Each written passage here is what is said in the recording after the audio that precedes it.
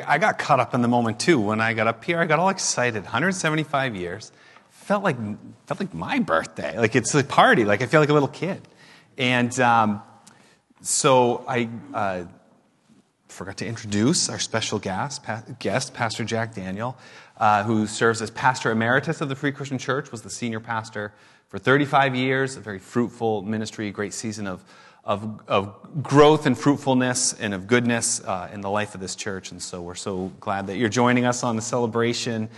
This church, 175, I mean, this church has survived through wars, the U.S. Civil War and 2 world wars. It was actually the Vietnam War, which was probably the hardest for a number of reasons in the life of this church. A very difficult season of disagreement.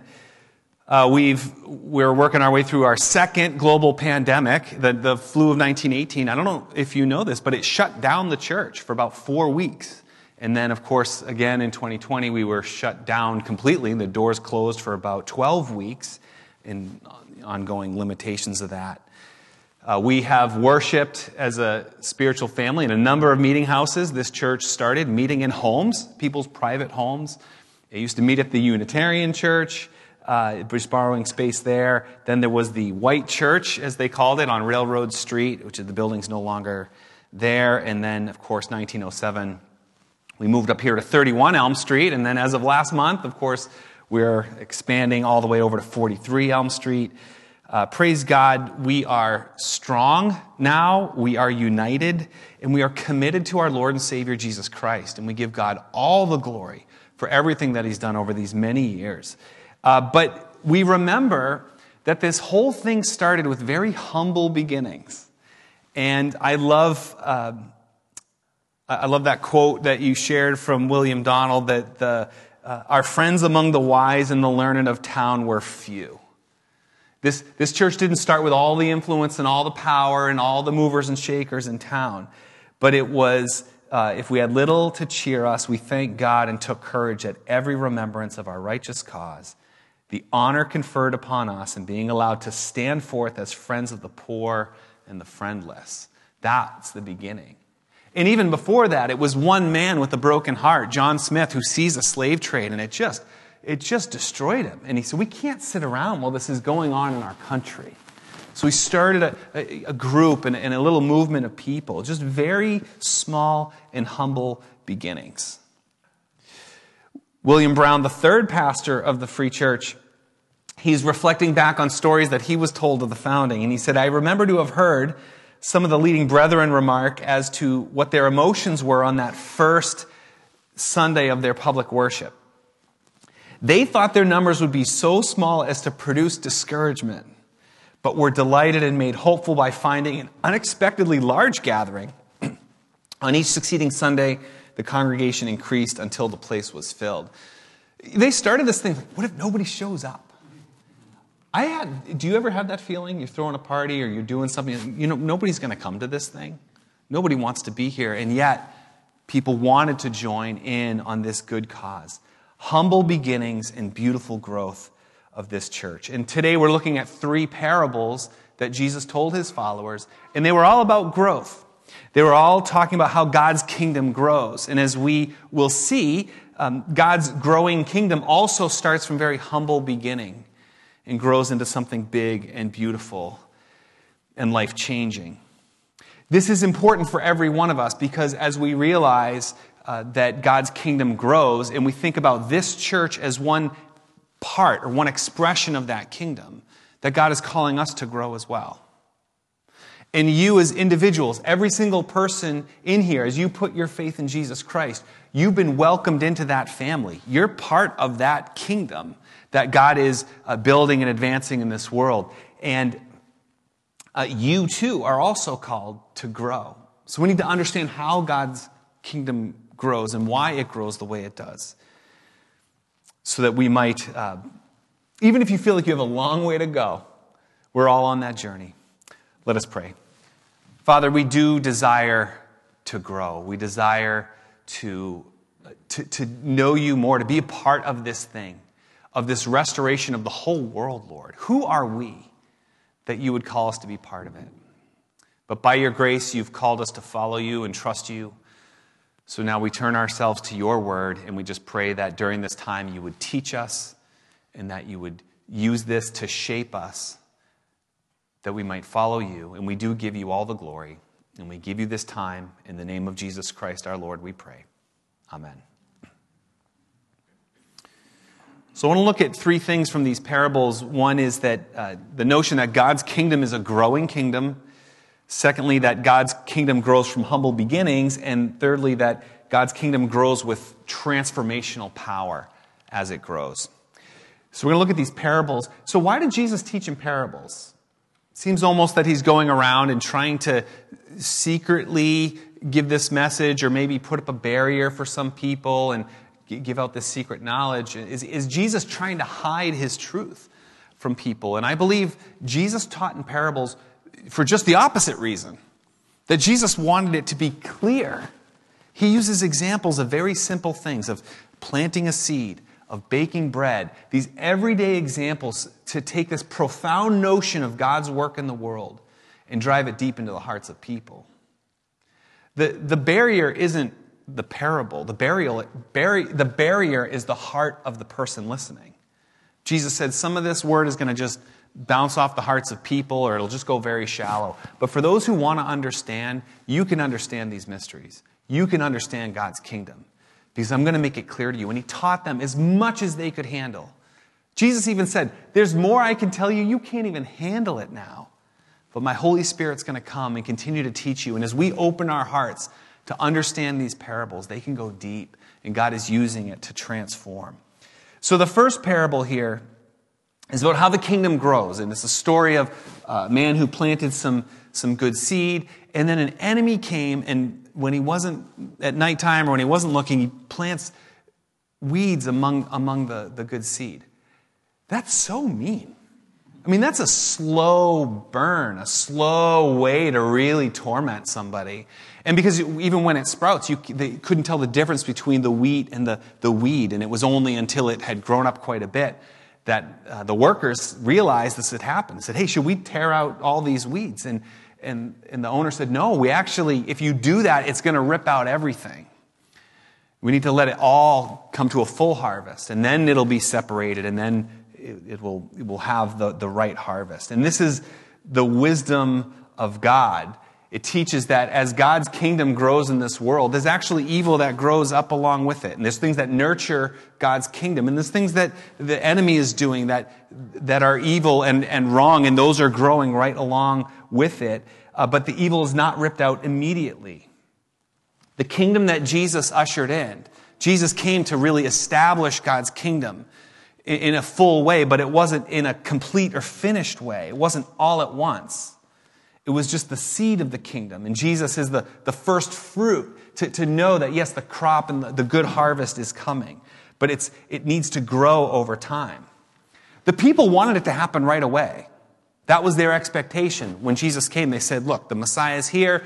He's going to conquer. It's going to be one fell swoop. This whole thing will be over. All the oppression they were living under Roman rule, and all of the struggle of life and the sin in the world, it's just all going to get wiped out. They wanted it right then. And they're recognizing Jesus as he's healing people and doing his work. This is the Messiah. This is the kingdom of God. Now let's end this thing. And Jesus says, no, actually, I'm here to begin this thing. And God knows that the world isn't ready for the finality of it. And this parable, in a really profound way, teaches us something about what's one of the hardest questions of our faith. It's the question, why does evil exist if God is so good? Or why do bad things happen to good people? That is a very difficult and very profound question of our faith. And everybody along their journey, whether it's a child or as you grow, we ask this question over and over in different ways. Why the illness and the evil and the violence in our world? Why doesn't God just wipe it out? But if we understand this parable, if we understand it well, we realize that when the evil is ripped out, that good can be ripped out with it. That if we want God to rip all the evil out of the world, but we need to remember that evil exists in every human heart, that we all sin and we all fall short. We all need God's salvation and His forgiveness and His grace to extend, to gently remove that evil from our hearts. And we bring that message of forgiveness to our world. And it's time. So if God were to just rip it all out immediately, it does not give time for people to turn and to receive His grace. It's actually very kind and patient of God to wait, to let these things grow together, that many might turn their hearts to what is good, towards God's kingdom, to receive His salvation. And so, there will be a separation. The judgment will come. But in the meantime, God is patiently extending His goodness and nurturing that good soil so that we as His followers and those who we share this good news with can grow together. But we are going to see evil around us. This reminds us that if we are part of a growing kingdom we don't know how long it will grow. But if we're part of that, we need to grow with it. We need to be committed to personal renewal, to be on our guard against the evil that's around us, but to nurture the soil of our lives through prayer, through meditation on Scripture, by our fellowship and continuing to meet together as we gather in small groups and we gather in various ways. We need to be committed to our own growth. But also as a church, as much as it's beautiful how the church has grown over 175 years, that we need to continue to serve excellently, to steward the resources that God has given us, to use the gifts that He's given each of us excellently to serve one another and to serve our community, using it for God's glory. We need to grow deeper. We need to grow wider. We need to continue to be an inviting church where we invite people to come and see and worship with us and come to Alpha or come to a group or come to an event. And we're an inviting church, and we through that we'll grow deeper and we'll grow wider because God's kingdom is growing and continues to grow. The second parable shows us that God's kingdom, not only is it growing, but it's growing from a very humble beginning. Verse 31, He told them another parable. The kingdom of heaven is like a mustard seed which a man took, planted in his field. And though it is the smallest of all the seeds, yet when it grows, it is the largest of garden plants, becomes a tree, so that the birds can come and perch in its branches. Very simple parable here. He said a mustard seed is so tiny, and yet it grows into a big tree, maybe 9-10 feet even, and birds can perch in it. It is so big from that tiny seed. Not only is God's kingdom growing, but it's growing from things that look insignificant and small and humble. Even Jesus Himself, He comes on the scene. He's just a baby, just helpless and humble, born to a family very much in obscurity, very much in poverty. And then Jesus grows and He's traveling around with His followers, not followers who had a lot of political influence. They weren't religious leaders. Some of them didn't have any special education. They were just a group of ragtag followers, and Jesus is with them, teaching them simple lessons, object lessons about plants, about bread. And Jesus, like a small seed, it looks like there's no life in it, and He's killed, crucified, dead and buried, and put into that tomb. But then the seed sprouts, and Jesus rises from the dead, and He becomes that first fruit, as the New Testament language picks up, that His resurrection is the sprouting, and it's the evidence of the fruit that a whole new way, a whole new life is available to us. A whole new life. And God's kingdom will grow, and it's going to grow from that small thing into this beautiful kingdom where one day it will be known in its fullness. There'll be no more evil, no more suffering, no more sickness or death. No more tears. And we'll live in the presence of God in the fullness of that kingdom, but it's growing small and it's going to grow huge. That's how God works. That's how God works in His kingdom, and that's how God works in our lives. As a church, we do big things. We bought this property over here. There's a huge project. But God, I believe, waited till we did some small things first. Small steps of faith and obedience and getting healthy, and then God opens a big door. In our lives, small steps of faith, we think it's almost nothing. Maybe you're able to forgive somebody who hurt you. Just a small thing. Or maybe you overcome a fear that you've had for a long time. Or you find recovery from a compulsion or an addiction. Just one small step. Healing from a past trauma. Simple ways to find joy. Even just starting a life of prayer. I didn't pray before, and now I pray. Finding fellowship. I didn't used to be in a small group, and now I do know the fellowship of a group and having people to walk with me. These are all small steps. But God is using them to bring you along in His good work. And they grow, every one of those small steps. So the question for us every day is, what small step of faith is God calling me to? What is my next step of faith? Everyone has a next step. I have a next step. You have a next step. Small steps, but we know that God takes those small things and they grow huge. The third parable here teaches us that, so not only does God's kingdom grow, it grows from something small into something beautiful, but as it grows, it has a transforming power. This is the parable of the yeast in verse 33. Jesus says the kingdom of heaven is like yeast that a woman took and mixed into about 60 pounds of flour until it worked all through the dough. 60 pounds of flour, that's a lot of dough. That could feed 100 people or so with that bread. Poor woman.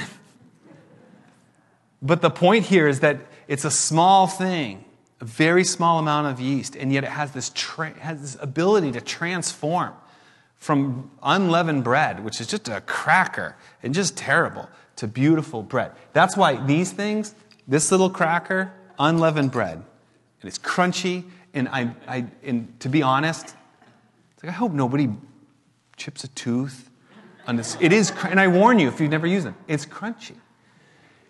But we used to use really good bread with yeast in it, and it was the best bread in the Merrimack Valley, maybe even beyond, to celebrate remembering what Jesus did for us. So my point is, there's a huge difference between bread with no yeast and bread with the right yeast and ingredients. And it transforms from a crunchy cracker to a beautiful, soft, squishy bread. Following Jesus Christ, His kingdom, Christianity transforms. When Christ brought this kingdom into the ancient world, the status of sinners and outcasts, those who were despised, were now family members in God's community. The status of the poor were now seen as rich and generous even in their poverty.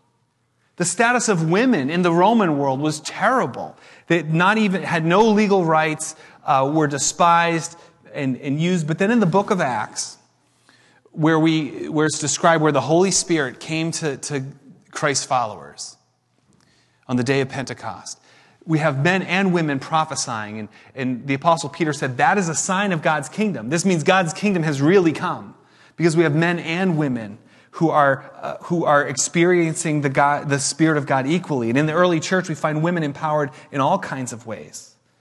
The status of the weak and the ill, now seen as valuable lives, not lives to be discarded. The status of slaves, that those who were once thought as property are now seen as brothers and sisters in Christ. Just read the book of Philemon, is all about that. Christianity transforms culture and it transforms lives. There's this massive transformational power to it. And it changed the world from small beginnings with a transformational power to grow. We think of John Smith, just one man with a broken heart for what he had seen and his love for human beings created in the image of God and wouldn't stand forth. Jack, I think of your ministry. Humble beginnings.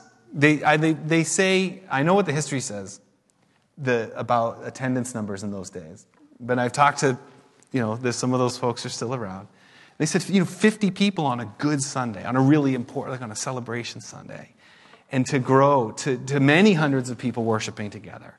And just the beauty of the humble beginnings and just being faithful in the small things and seeing people come to faith and that kingdom growing and lives transformed. And every single day, every one of us goes into our world with that same power to transform our lives, the world that God has called us to, the front lines of your life. Maybe it's just as simple as offering grace in an environment where there's very little grace. Maybe it's just speaking truth when it would be easier to just tell a lie or to just to not be forthright. It's simple as just praying for somebody or praying with somebody in your everyday life. Small acts of faith. Waking up every day saying, God, show me how to live for you today. Open those doors for me, Lord. Guide me to the people and to the places where you are calling me. 175 years, Free Church. Very humble beginning and now a robust ministry today, but God's kingdom will continue to grow, continue to transform lives. We need to be faithful to our calling in our day for the glory of God. We've got big projects, but we've got the everyday small things that God is calling us to, and by His grace, we will step forward in faith and see His kingdom grow. Let us pray. Father, you are so good to us. You, our loving Father, have called us out of darkness into your light to be your people, to be part of this small thing that is just growing and expanding in our world. We pray that it would continue to grow and to be fruitful in our lives and everywhere where people call on your name, Lord. Give us the wisdom to know the steps, the small steps of faith, the next steps of faith that you're calling us to. Give us hearts to be obedient, and may this all be for your glory. In Jesus' name, amen.